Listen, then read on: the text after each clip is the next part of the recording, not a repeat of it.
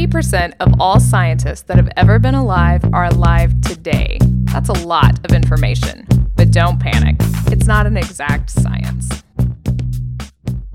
Hey, Shannon, how are you? I'm good and very proud of myself. Oh, what'd you do? Guess how many emails are in my personal email box right now? Less than 100? Oh, yeah. Yeah. Less than 10 Ooh. altogether. Did you delete them? I deleted most of them. All right. It was so scary. And I promise the sun will rise tomorrow. Oh, we'll see about that, man. We'll see about that. Yeah, so I sat down with the amount of thought I have put into email is the most ridiculous waste of hours. And I'm sure everyone that uses email thinks that, right? But in an effort in my continuing 5-year mission to alleviate stressors from my life, I have been unable to tackle it, as we've talked about numerous times on this podcast, because I have 7,000 unread work emails. But my daughter was on COVID restrictions last week, so we had to stay home for a week, and I started working on this. I only have 2,000 unread emails now in my work email. And yeah, less than 10 emails in my personal email box. All right. So it was exhausting, but it feels very good. And in the work email box, I just deleted everything from 2016. Just everything. From 2016. Shush, John. It was very traumatic for 5 seconds. Nobody remembers 2016, much less any emails from it. Traumatic. I was unable to do the same thing for 2017. There's still a few things I'm downloading from those emails, but Is it Flash Player updates? Ooh, burn. Most of them are student papers that I'll probably also never read again, but occasionally think about. Put it in your shame folder. Oh man, no, I have a shame and a Hall of Fame folder for those. So, yeah. So even though it's completely pointless, I still feel like I was very productive. Nice. Yeah, and then I thought, when I'm dead, I won't care about email at all. Why am I caring about it this much? Yeah. And I should probably take 2017 and 16 and just delete all of them too, huh? Or I mean 2018 and 17. And 19 and 20. That seems ridiculous. What if there's a very specific attachment I need? Email is not a filing system. They will send you the more recent version of it that's been updated for the last 4 years. Man, you know what I did when I learned this or when I was going through here? It's the University of Policies have changed quite a bit in 3 years. So right. It made me think that there's no reason to keep any of this. Yep. I mean, those emails were 2 presidents ago for us. It's true. Yeah. Mm-hmm. Moving on. Yeah. How's your week been? It's been pretty good. We're staying busy. I've been decoding some indecipherable LabVIEW code. What vintage?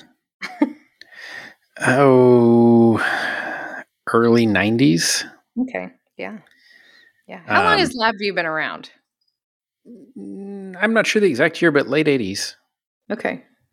Yeah, it originally ran on some of the early Macs, like the little box Macs. Oh, okay. Because it was originally a Mac thing, and then it got ported to Linux, and then it got ported to Windows, and now to basically a Windows-only thing with very limited Mac and Linux support. So I was looking again today at computers, and I was like, I kind of want a new Mac, but all the stuff runs on Windows now, so. Yep. And then it always has, I guess. But I'm just very mad at my computer, but that's all right. So yeah, I've been doing that. It's if you've never programmed LabVIEW, imagine like you've got these little blocks, like some are addition and some are division, some are subtraction, and you wire inputs to them, and then on the output terminal you get the answer, and you can wire that to other things. That's great if you have to do like, I want to add these two things and take the cosine or something okay, it's 3 or 4 blocks. Right. I found a piece of code with just explosion of wires all over the page. And I would guess no less than 55 function blocks. Oh, goodness. And it's just all jumbled. So I had to print it out, blown up, each section of it blown up, and with different color highlighters, trace each. I was like, okay, so this is A plus B, and then you follow that wire, and it goes into this multiplier. It's like, okay, what goes into the other side of this multiplier? Follow that. Okay, that's sine Z. Okay. And anyway, it probably took me 4 hours to decode this one block of code. Okay. Yeah. And in case you're wondering, yes, there are better ways to write that in LabVIEW. LabVIEW has a text functional based programming paradigm for big complicated formulas like this, but apparently whoever wrote this did not know about that. Oh, they tried their best. And it works, but it needed to be rewritten. And man, before the show, we were talking about like open source and getting what you've done out there. Mm-hmm. There were a lot of references in this to like, see my notebook, page 24. And you're not talking about your notebook. No, the person that wrote this code in the 90s. It's like, man, nobody even knows where that notebook is. I guarantee you in a landfill somewhere. I would love if it was like hung off the side of the machine with a piece of twine and like a, alligator clip or something. So it's like, well, man, this is why you document code. Yeah. Not write it down somewhere and go find this notebook. But it's not the first time I've seen that. In fact, It's not even the second or third time I've seen that in scientific software. Yeah. Like the 90s were a different beast when it came to programming. Well, and one thing that really bugs me, and I've seen this in several other cases, you look at the software. So, somebody does something neat. And this happens even today. Like you see a model in a paper and like, oh, that's really cool. I wonder what would happen if you did X, Y, Z. And so you code the model up, it's something simple. And you're like, okay, well, first I should make sure that I've got it right. And so you try to reproduce what's in the paper. And you can't. And so you email the author like, oh, yeah, well, okay, the formula 9 in the paper is wrong. It's actually this. It's like, well, the paper is supposed to be, the truth. Right. Exactly. The reproducible truth. Man, it has been, again, many times where I've tried to do something based on the paper and it doesn't work. And then you finally get a hold of the person's code or get a hold of them. Like, oh, yeah, well, we didn't actually do it that way because of XYZ. Then why is it in there that way? Yeah. Yeah. Again, publishing, something I'm sure we will discuss sometime soon on here. Right. But neither of those is our topic for today. No, correct. We maundered on too long last time and we didn't even get to talk about sending all that data you were collecting. Right. And we only touched on what you put your sensor in to protect it. Mm-hmm. Yeah. So let's start there because that'll be relatively short. Okay. Great. So enclosures. The thing that I am the most I bragged on Nanook cases. Right. The thing that I'm the most guilty of is reinventing the wheel with these. I mean, that stuff's expensive though. So do your reinventions, are they cheaper? No. Oh no. They're Rube Goldbergian. Yeah, I was trying to do an infrasound system and was gonna, okay, how can I could get plywood, and how would I seal it? And okay, then I have to paint it. And until my wife said, well, why don't you just put it in a 5-gallon bucket? Fine. And that worked great. See, sometimes you got to step outside your little sphere and look for answers. Well, especially now it's easy because with a machine shop, I'm like, well, we'll just machine a custom case. You could, but should you? Oh man, I bet that's even harder because the answer to that's probably yes, right? Right. Okay. Yeah. So has Amazon made this super easy basically to get containers for anything you want? I don't know about Amazon so much. There are companies like Bud Industries that make all kinds of boxes. Okay. Amazon makes it easy to get some stuff, but the specs are pretty suspect sometimes. Okay. Yeah, I gotcha. So I like buying from a distributor for that brand. Yeah. I don't shop on Amazon. That was not a plug, by the way, just for... Right. I mean, I do quite a bit. But yeah, so you can buy cases from somebody like Bud, or go to the hardware store and get 5-gallon buckets or trash cans or coolers. All of those are options. But a few things that I didn't think about the first few times, because anybody can find a box. Case pressure equalization. Okay. Yeah. If you make your case really well sealed, like waterproof sealed, it's also airtight, right? Because air is a lot harder to seal out than water. Right. Or it's mostly airtight. So you put this thing in an unpressurized cargo hold in an airplane. Go boom. And or suddenly the other extrudes the O-ring. Yeah. Out. And yeah, so that's a problem. Or the case can get inflated. Or worse, had this happen once, we took the case to a much lower elevation. Oh, it sucked itself in. We couldn't open the lid. We had to drill a hole in the lid to vent it so we could break the vacuum. Oh, or, well, man. Not really vacuum, but just the pressure difference. Right. Oh my gosh, that's unbelievable. So drill a hole and then get some silicone and plug the hole up. Okay, fine, it worked, but oops. So do you have any like outgassing of anything problems too? No. You can, especially like if you put silicone in something and it's still wet, and then you seal the case. Especially if it's just normal. Like if you go to the hardware store and buy normal silicone, right, it cures by neutralization of an acid. Right. Which takes every solder joint in that sealed case and corrodes it. Yeah. So you have to get special silicone for that.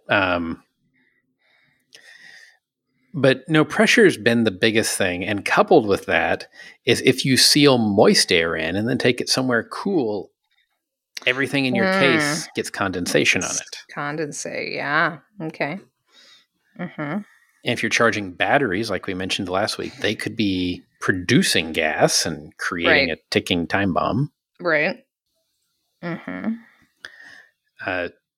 So there's a company that makes little vents that they're a membrane that is permeable to air slowly and impermeable to water. Okay. So you drill a hole in the case and screw one of these dudes in, and the case pressure will stay equalized, and water, like you can submerge it in up to 3 feet and it won't have water ingress. Okay. So stuff can bubble out if it needs to. Right, which is good, except it doesn't. Right, but it doesn't solve the condensation issue necessarily. Yeah. That one's a tricky one to solve. If somebody's got that one nailed down, call me. Gnomes with paper towels. Right. Done. Yeah, so silica packets, just coating the circuit boards with conformal coating.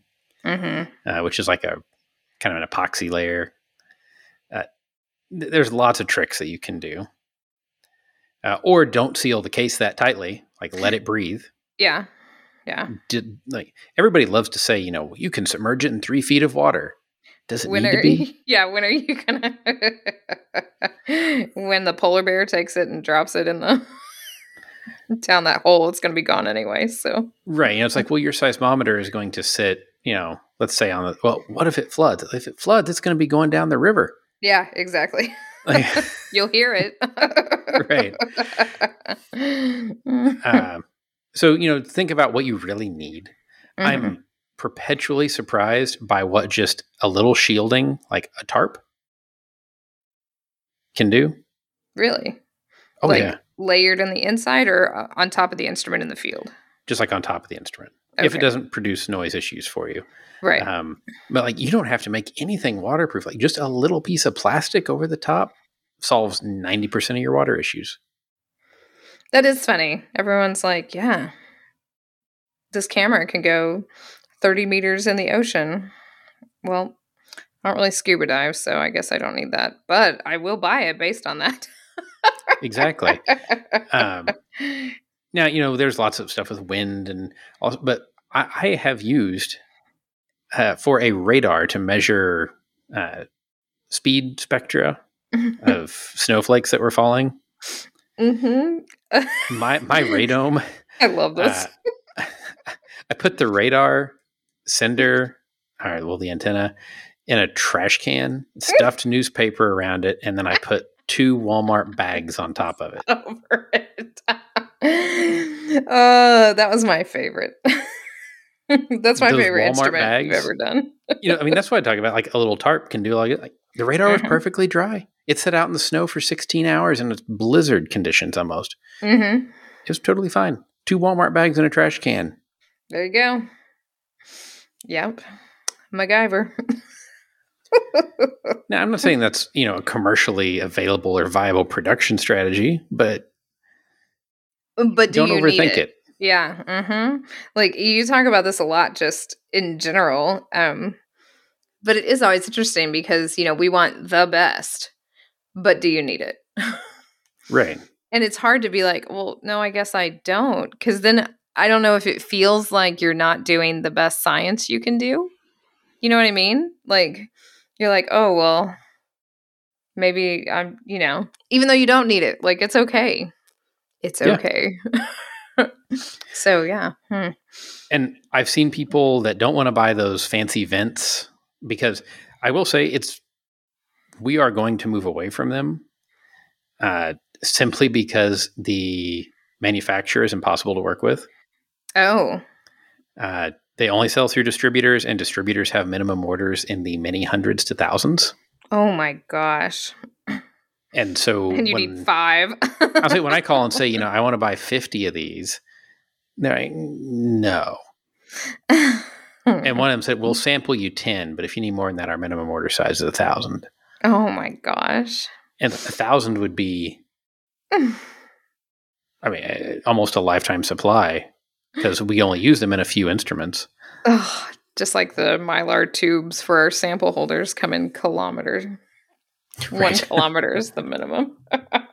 Yep. So what I've seen people do and have considered doing is using a Schrader valve like on your tire. Oh, okay. Yeah. So you get to your destination and you just take a pin and poke the Schrader valve in, and it either sucks air in or squirts air out. Mm-hmm. And you're equalized. That makes a lot of sense. Now, it doesn't solve dynamic pressure changes. Right. But that's probably okay. But do you need it? Exactly. Unless you're sending it, on a seabird to go right up to altitude and back down. Well, if to come back down, it's okay. Yeah, that's it's just true. If you want to open it at altitude. Yeah, that's true. You got to train the bird. Right. So the other 2 things that I see happen a lot, and I've had happen, I still have happen sometimes, everybody does. The first one is the greenhouse effect. Okay. Yeah. You make a little terrarium out of there, or what do you mean? Yeah. Okay. You put a nice clear lid on your instrument so you can see a screen and say, like, well, I don't have to make the screen waterproof if I can just see through the lid of the instrument. Uh-huh. I have had an instrument get so hot the SD card corrupted.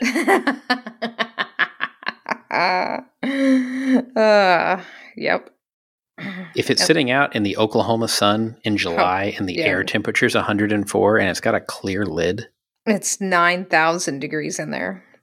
Yeah. At least. Fahrenheit and Celsius. Right. Yeah, that's the upper crossover point, right? That's right. No, don't look that up. It's not. No. Oh, yeah. So, yeah, that's been a big, venting, getting some airflow, or just providing cooling even. Because you think, well, this doesn't generate any heat really. And it doesn't until you seal it up. And it heats that same air slowly for the next 40 days. Yeah. Yes, exactly. Or 90. Right. Yep. Get that. And the last one is every Arkansas, Oklahoma, Missouri, every Southern person's favorite thing to talk about. Camo. There were so many things that flashed through my mind, but I will say Bass Pro was one of them. So, are you saying that when you make them camo and then you can't find them later? I'm saying make them camo so nobody can find them. But what about when you can't find them later? That's why you have a GPS. Okay. What if you made your initial observations in NAD 27 and then well, then you have a problem. I just wanted to hear you get mad about coordinates. So yeah, camo. Okay. You don't want people to find it. Yeah. Correct. That is correct. And also, like, wildlife will be attracted to things that are different color than they're used to. So it's not even just people, right? You put a big orange thing out there. That's the first thing wildlife's going to go look at. Just like a people, right? Like, be like, yeah, I want to look at that thing. No, please don't. And trying, there's some stuff you can't prevent, like solar panels. But man, solar panels are great targets for people that want to go shoot stuff. Oh, such great targets. They like explode with glass. Yep. They're big, so they can take a lot. Yeah, no. If you have solar panels in places that are visible, even just like from the road, somebody's going to park on the road and shoot it. Yeah, 100%. I've never seen that in action. Really? I've never seen it actually happen. Obviously, I've seen the aftermath of it. Oh, and I've never done it myself. No. But I want to see these people be like, let's shoot at that thing. But yeah, that's absolutely true. Yeah, or somebody thinks it's valuable. There's no telling how many TopCon base stations over the years my Lord have got stolen. Oh, man. Because somebody says, well, this looks expensive. And then they take it to a pawn shop and they won't touch it. Yeah, they're like, what the? And it is expensive. It is expensive, but it's useless unless you have all the other expensive stuff too. Yep, exactly. That is exactly right. It's like a seismometer is a very expensive instrument, but it is only a very expensive instrument for a very small number of people. Yes. Because to everybody else, it's worthless. Yeah, no one cares. It's worth whatever the scrap metal price is at that point in time. Exactly right. Which is all some people care about, but right. Yep, that is very true. So do your Nanook cases come in? I saw that they did come in different colors, right? Do they come in camo though? They do. They come in different colors. They don't come in camo. If it's something that's if it's small and going in a polar place, I don't worry about it. Well, even if it's big and going in a polar place, I generally don't worry. Right. I'll make that bright orange because their visibility is more important. Correct. You put an instrument in a white case and send it to the pole. Say goodbye to it before you deploy it. Somebody's going to be real mad. But even if it's going to be land-based, if it's small, sometimes I don't care because you can easily cover it, or it's going to be in a barrel anyway or get buried. Burying your instrument is a fantastic way to shield it from the sun, shield it from temperature variations, and keep it out of sight. And couple it closer to the thing you're trying to measure in some cases. Right. So burial can be very good. This is not a getting rid of bodies podcast. Right. Putting it high can be good. Mm-hmm. If you put it very high in a tree or something, if that works for you, if you're, say doing some air sampling, most people won't even see it. Yeah. Yeah. Much less have the effort to go get it. Mm-hmm. I think about that with books all the time when I'm walking through the library and being like, how many people get books off that bottom shelf? Right. So, correct. You can hide it in plain sight with a bunch of other stuff, like getting permission to deploy instruments at a cell tower or somewhere like that. That's got a security perimeter already. Mm-hmm. Or you just go hide it in the woods. You can either spray paint it, or my favorite trick is getting XL or XXL camo t-shirts and just putting them over my instrument. That sounds great. You could get that, ghillie suit stuff too. Right. Then no one would touch it either. This all sounds like if you're also making geocaches, you could listen to this podcast. Right. These are all excellent geocache ideas as well. I found my geocache logbook a while back. Oh, yeah, nice. Back from when you paper logged it and went and entered confirmation codes on the website. Yeah, that's way, way back. That's nice. That's a great app. That's for sure. Anyway, that's a whole nother thing. So yeah, I mean that's mostly what I have to say about cases. Mm-hmm. Okay, gotcha. It's not complicated. Just don't make it complicated. Yes, exactly. But do you need it? I think that's always a thing that you should, or any of us that are doing science, before we over-engineer everything, right? Like, do you need it? Right. So you've got all these cases and you're going to do all this stuff and it's full of these instruments, but not all the instruments you go back. I mean, in the old days, right, you'd have to go back out and get them and then connect them to a computer and download everything, but that's not how it works now. Well, okay. Sometimes that's not. That's not the only way it works now. Right. So telemetry is more affordable now than it used to be. Okay. Mm-hmm. So benefits to telemetry, you get your data back in real time. And you know if something's going wrong with the instrument now. Yeah. You don't have to, I go to the instrument every 6 months. And if it failed the day after I left, I have 5 months and 30 days of no data. Oh. But it's still expensive and it's more stuff. It's way more power. Right. Power is a huge concern. You've got to have an antenna. So you got to have some kind of antenna mass. So there's a lot more setup. It's a lot heavier. And you got to pay to get the data back somehow. So there are plenty of downsides too. Mm-hmm. So do these Antarctica things use telemetry? Yes, they do, as a matter of fact. Oh, okay. I would imagine that's super expensive. I mean, for them, probably not for you, but... we're using satellite telemetry. Mm-hmm. Yep. And so with satellite telemetry, we're sending the data up to the Iridium constellation of satellites. Right. And you can get an Iridium signal anywhere on Earth, anytime, and send these little data packets back and forth, which is incredible. That is super incredible. As an aside, I saw my first Iridium flash last year, and that was crazy. I thought for sure we were being invaded by aliens. Yeah, Iridium flares. When these satellites, because their solar panel configuration, they make like a little flash in the sky when they go over. Mm-hmm. It was terrifying. Anyway, go ahead. So Iridium's a great way to do it if you don't have much data to send. Okay. So depending on how many data credits you buy at one time, Ooh.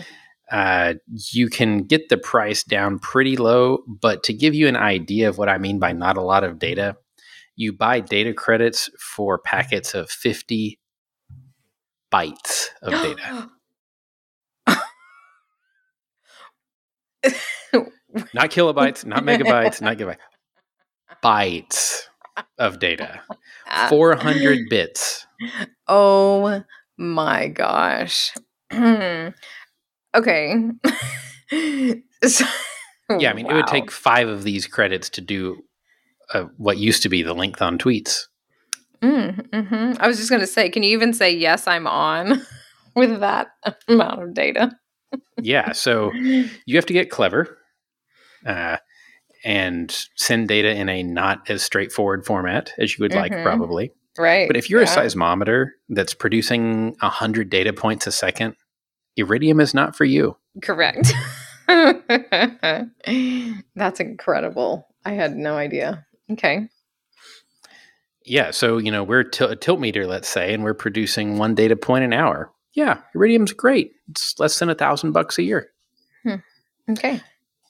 So that's great. And you do have to pay a line rental charge every month too. Mm-hmm. Right. That makes sense. Yeah. So Iridium's good. But if you've got high rate data like a seismometer, most of the time you're using a high frequency a VHF or UHF link. Okay. So you've got an antenna pointed at a base station somewhere. That makes sense.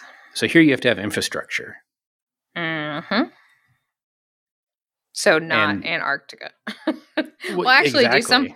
are there any spots in Antarctica that do have that kind of infrastructure? There might be some limited things next to the bigger, like McMurdo, but no, right, not really. But not really. Okay, gotcha.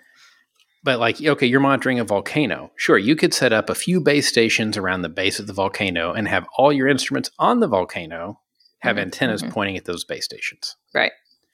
And then you only have to get internet to 3 or 4 places. Okay, that makes sense. Okay. Somewhat expensive.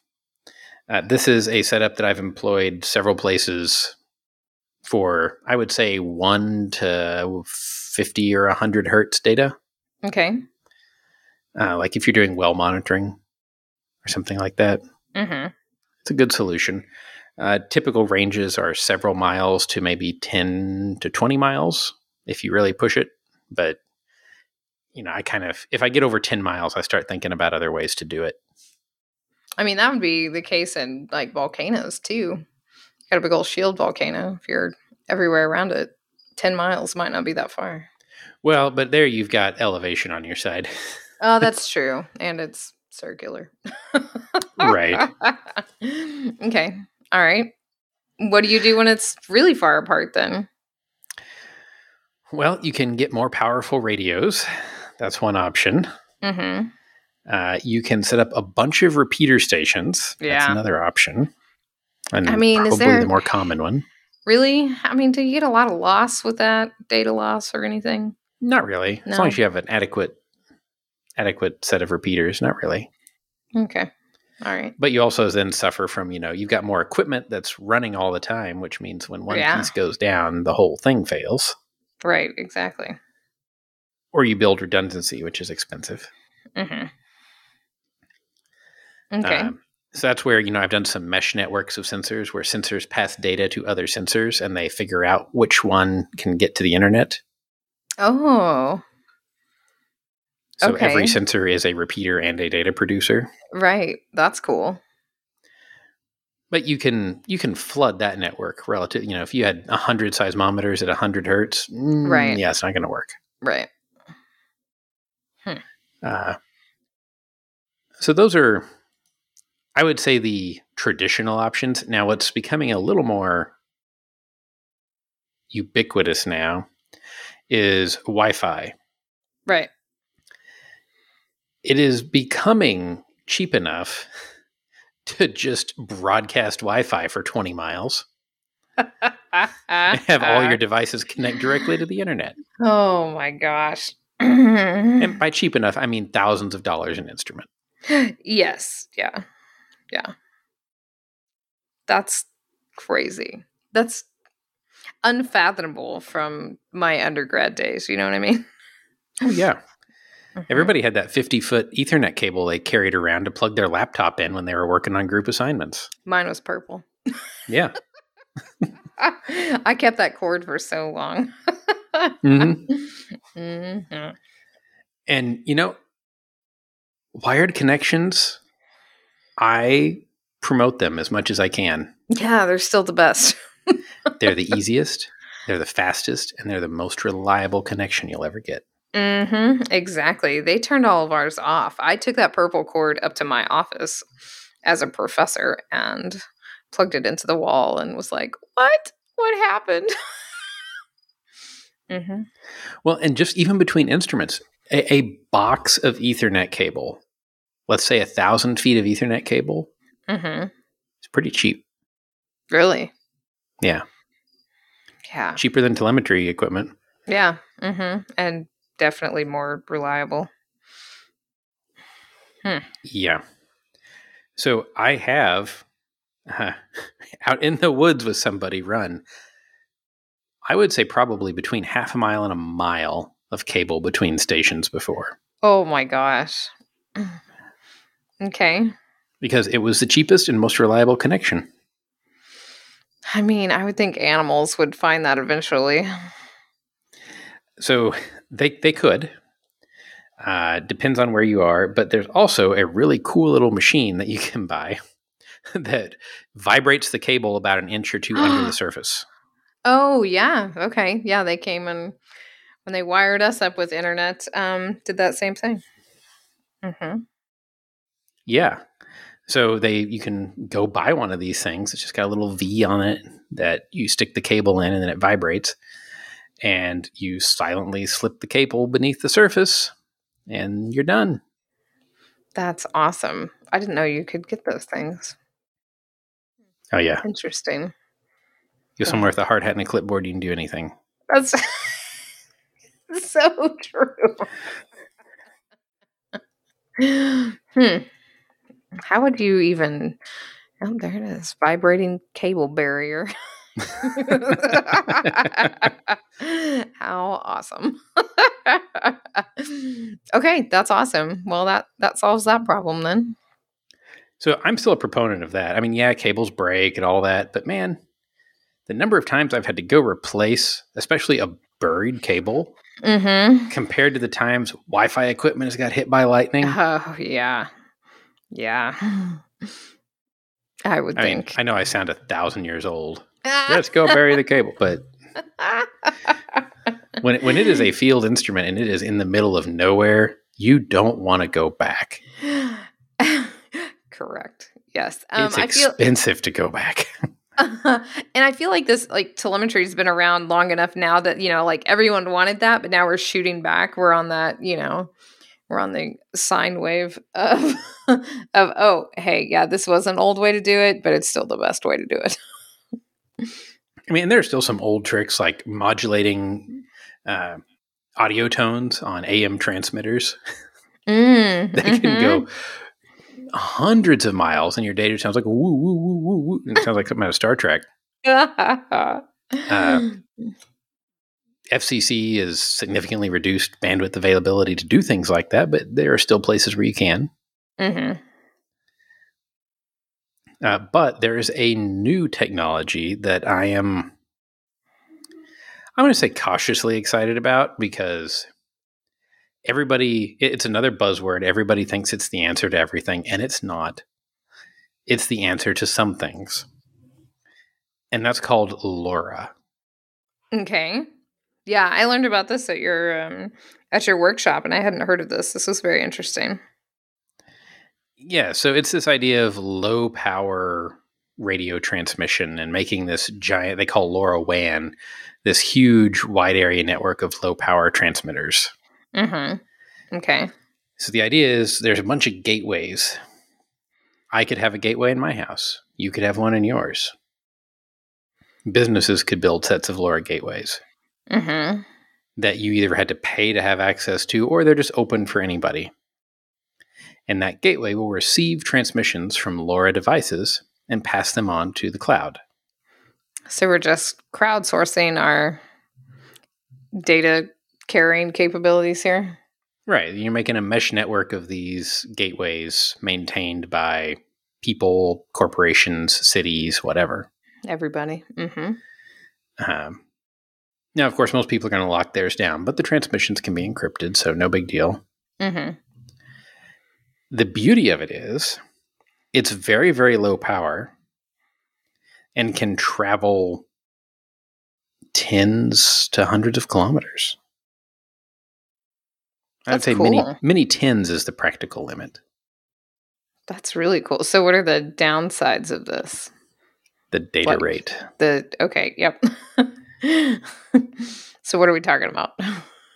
So the data rate itself is not miserable, but the FCC says because everybody is sharing this small slice of spectrum, that I can't remember off the top of my head. I want to say you have to be below, it's either 1 or 2% duty cycle. Oh, okay. So, let's do a little bit of quick math here. There are 3,600 seconds in an hour. 1% of that is 36 seconds. Mm-hmm. So that means in an hour, your transmitter can be on a maximum of 36 seconds. Okay. That could be pretty useful, though. Yeah, and like I said, the data rate's low, especially for long distance. But if all you're doing is, the temperature of my greenhouse is this. Right, yeah. So what? Mm-hmm. But again, if you're a seismometer, not going to work. Yeah, well, they're always the problem. Right. Well, I mean, there are lots of things. If you're collecting data more than, I would say once every many minutes, it's not practical. Mm-hmm. But it's very cheap. I mean, you can go to Adafruit or SparkFun and buy a LoRa-capable transmitter for under $20. Mm-hmm. That's not bad at all, then. So, Shannon, you could set up your chicken coop to be automatically, you could close it from an app on your phone via LoRa. Okay, so we're going to talk about that later. I'm sure there's some open source automated chicken coop project already out there. I guarantee you there is. I guarantee you. I was just thinking I needed to go close the chicken coop and it's very dark, so they're probably very scared. Now, there you go. Huh. Great. All right. Well, I've written that down now, so. Okay. Wonderful. And then, the last one is cell. And this has been the fallback telemetry method for 20, 25 years. Uh-huh. Yeah, that's been my personal fallback telemetry method as well. But now it's a lot easier because I have unlimited data. Right. But I mean, I remember the day you go buy a flip phone. Yeah. And you would buy this data cable that would plug into the bottom of the flip phone. It would keep the phone charged, and then it let you make basically an indefinite call, like a dial-up modem, and send your data out. Yep. Mm-hmm. So all these burner phones are getting buried with your instrumentation, is that? Yeah, exactly. Yeah. You would open up the data cabinet, and there'd be a phone strapped in there. Yep. That's awesome. And now you can get it all on a chip, so you can even buy a company called Particle has these little Arduino boards that have the cell modem built right on them. No kidding. And they're like $50. That's awesome. And we've used them before. I haven't used them in any kind of production because I haven't found them to be super sustainable at any kind of scale. But no, when we had, I want to throw this instrument out in the yard and see what it'll do. Before we had our whole property covered by Wi-Fi, you throw one of these things on it. That's awesome. Or we go to somebody's manufacturing facility and I don't want to touch their network. Yeah. I don't want to be the point of entry for some attack. We'll just throw one of these at it for $50 and, less than that a month in data. We get data and we never touch their network. They don't have to. IT people love it because they don't have to talk to us. Heck yeah. As long as there's a cell signal. But in field work and geology, That's not a given. Right. Absolutely not. I've definitely sent these to people before, and they've driven around their field area. It's You're like, oh, getting nope, the light's red. The light's red. it's getting better, though, I will say. There are It is many getting better. places. Yeah, there are many places I go now, especially in like Nevada, where I definitely did not have cell service the first time I went. The one thing to consider, and I have made this mistake before, is always keep a local backup of your data on the device. Okay. Yeah. Don't just telemeter it. Mm-hmm. Because guess what? A Yeah. lot of the times we're interested in catastrophic events. And sometimes they make everything fail. Exactly. They take out the whole infrastructure. Now there is no Yeah. internet. There is no cell connection. And all of the data that would be really cool to see Yeah. can't get out. And it's just evaporating into the ether. No, that's painful. Yep. So, backups, kids. So, yep. And, it can be rolling. Just keep a month, because if some huge catastrophic event happens, you'll be going to visit your station. Don't worry. Yep, that is true. And I mean, we'd hate for it to get corrupted, right? Right. Or, it's a good segue, but we'll come back to it. Oh, no, John, I couldn't tell. It was so good. But, or you even if it's just a rolling backup that you keep, I want to hit this point one more time. Oh, okay. Because you don't want to lose data if your cell connection goes out. You want to have some, having that telemetry is valuable, because what if your SD card goes out? Mm-hmm. If it can go wrong at some point in the field, it will. So you should build up as many redundancies as you can. Yeah, that's absolutely true. Because there's nothing worse than realizing that you didn't get the data. Yeah. She's like, I was doing a calibration the other day that took, I want to say it was 6.5 hours to run. It was all automated. I wasn't doing it, but, and then I accidentally overwrote the file. Oh, no. In an irrecoverable way. And I had to do it all again. Mm-hmm. Yeah. And it could be worse than that, because it could be your, actual dissertation that's happening. Right. Exactly. Mm-hmm. Yep. So now you want to try your segue again, Shannon? Okay. Yeah. So you'd hate for that data to get corrupted in any way. Which brings us to everybody's favorite segment of the show. Fun Paper Friday. Oh, yay. Yay. Boy, I'm real glad that this happened. So the Ig Nobels are always they're a great source for us. And I'm going to say, John, that I'm supremely disappointed, because obviously when you said that the Ig Nobels were out and you sent me the one you wanted to talk about, I clearly went to the website, right, improbable.com, that talks about the improbable research. And the entire biology prize has like 10 references to cat sounds, and you better believe we're going to hit every one of these. I picked some of the ones that I knew you wouldn't. It was the first, like, biology is obviously alphabetically the first one that's always on there. And I was like, oh, I want to read that one. I want to read that one. I've read that one. I want to read that one. So, but the one you picked is pretty amazing, I will say. And I would classify it as political science, which should really surprise most of you. Yes. Very much surprising you chose this. It is Obesity of Politicians and Corruption in Post-Soviet Countries by Blavatsky. Single author paper. This is great. So this facial recognition software is real weird, but essentially they're looking at pictures and using a couple of different ways, which is, I guess, sort of old knowledge, to determine people's body mass index. And when we say people, we're talking about this specific set of countries, and then comparing their BMIs to their thing that I did not know existed, this corruption index, right? And seeing if there are any correlations, the corruption perceptions index. And there are. Right. So the three metrics they used to correlate with BMI are the Transparency International Corruption Perceptions Index, the World Bank Worldwide Governance Indicator Control of Corruption, and the Index of Public Integrity.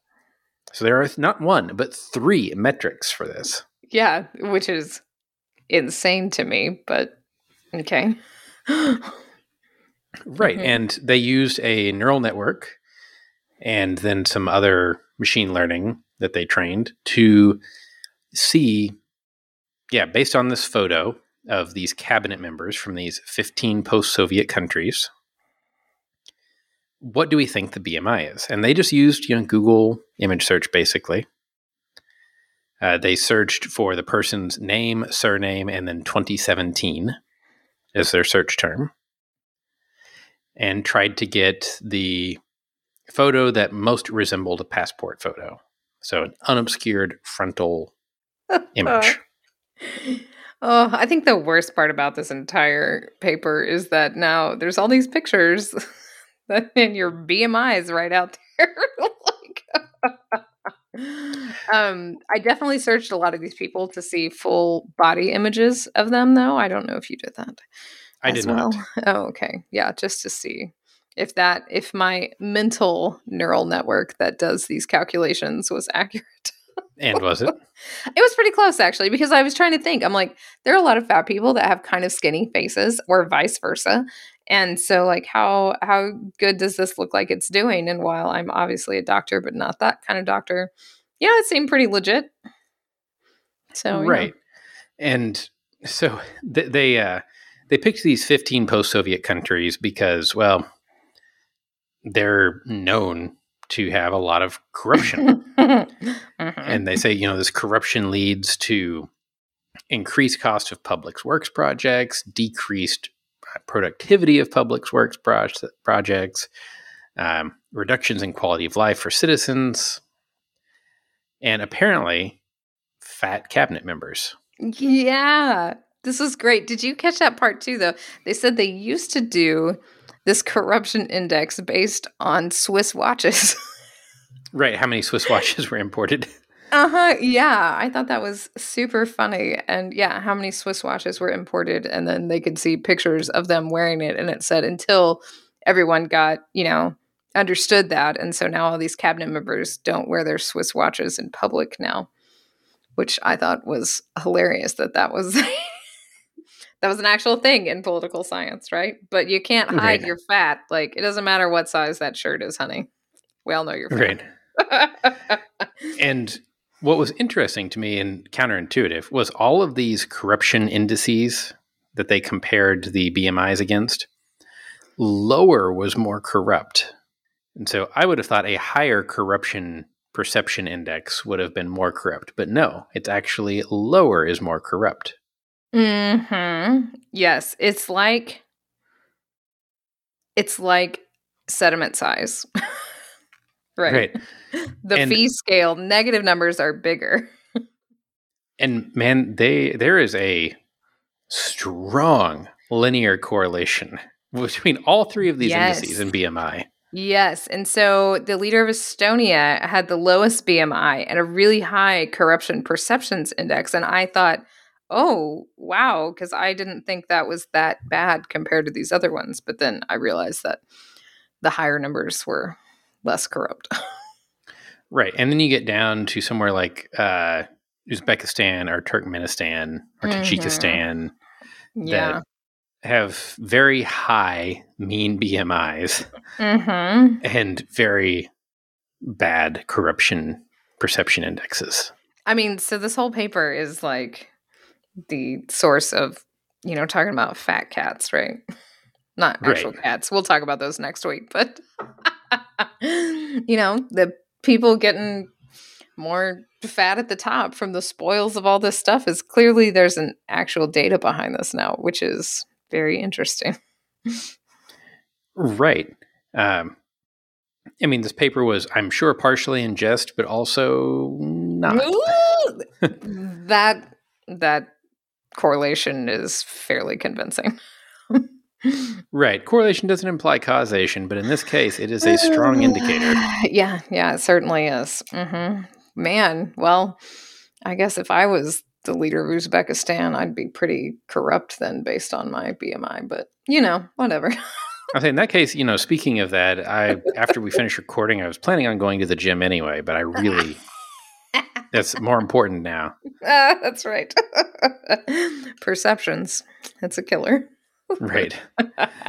So if you would like to send in your proposed fit or variable to fit against the Corruption Perceptions Index for 15 post-Soviet countries in the year 2017 and compare that to the BMI of their cabinet members, or would like to do that for any other country, we would love to see that data. Shannon, how can folks get a hold of us? Absolutely. Send us your charts.